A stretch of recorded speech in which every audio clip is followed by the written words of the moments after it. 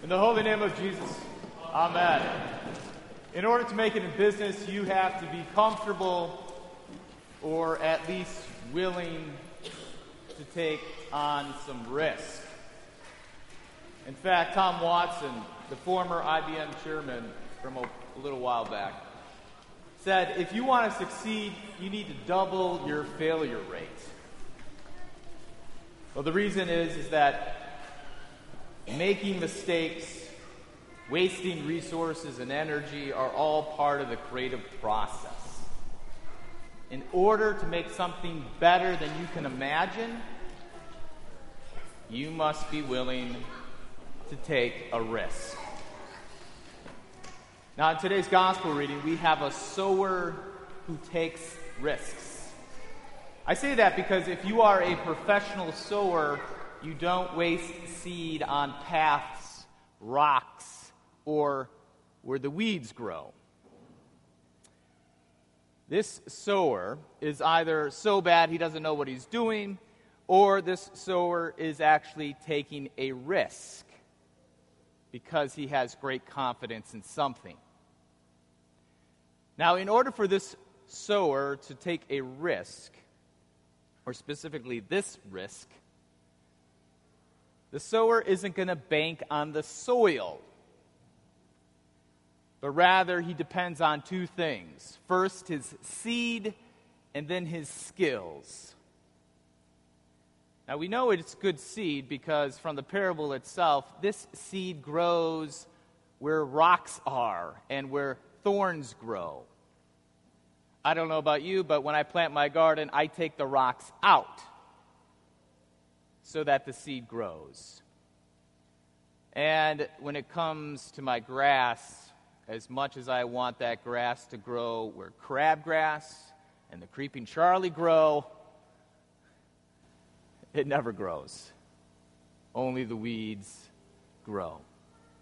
So this seed is a pretty good seed. Now, this sower is taking a risk with his seed because he knows that if it doesn't turn out as what most people consider, it's actually not a failure for him, but rather it's a chance to learn something. And by learning, there's hope for next time. This sower is always improving his skill. Now, 7 years ago, I received a subscription to the magazine Organic Gardening. And I've been hooked ever since. I can't wait for it to show up. But in reading about successful gardeners and farmers, I was impressed by their ability to withstand loss. Gardening and farming is never done with 100% certainty. What worked one year doesn't always work the next because the weather differs, new bugs show up, the soil changes, and the seed, even though it's the same sort of seed, is never exactly the same. In fact, I know a gardener in our midst at St. John here who's been doing the same thing for 50 years, and every year he tells me something he's learned. When you garden, you engage in the creative process because you always take a chance.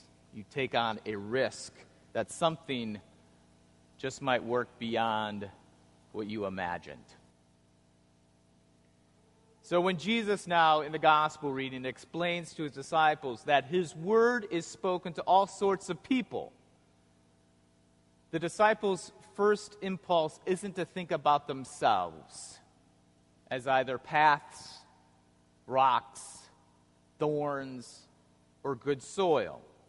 Rather, they are to wonder what sort of sower Jesus is. Jesus either doesn't know what he's doing, or he's completely confident in his word and his work. Jesus is the sower that takes risk, because grace always takes risks. because grace is always interested in something more, in growth. The biggest risk that Jesus takes on today is he takes a risk of being accused of talking to all the wrong sorts of people. The Pharisees don't get it. Throughout the Gospel of Matthew, they don't understand why Jesus would share his word with whoever or whomever, from children to the elderly, from the self-righteous to the heavy-burdened sinner. Jesus takes on the risk of speaking to those who might not receive his word because he has so much confidence in his skills to love, to nurture, and to grow. And we actually see this in the Gospel of Matthew. Unlike the Gospel of Mark, where the disciples never get it, in the Gospel of Matthew, they start in one spot and they finish in another. They change, they grow, and they blossom. See, they start out as simple fishermen, and by the end, they are God's ambassadors to the world. These fishermen, not the Pharisees, turn out to be the bearers of the gospel of Jesus Christ. So in a sense, the wrong sort of people turn out to be the very right sort of people because of God's word and our Lord Jesus' love for them. Now, Jesus is still taking on risk today by speaking to all sorts of people, by speaking to you and to me. Whatever soul you may be today, the most important thing for you is to focus on Jesus and his word. See, Jesus has already risked it all for you. He's risked his life for you. His death is for you, so that when you enter into death, death does not have the last word, but rather the resurrection has the last word. Jesus died for you, he's risen for you, and he is ready to tell you how much he loves you, and he is still willing to take on that risk. He is willing to do whatever it takes to care for that word that's been planted in you. First, he waters it in holy baptism. Then he sustains it through the forgiveness of sins, and then he fertilizes. He feeds it through the Lord's Supper. You see, Jesus' love and compassion as the sower has no end.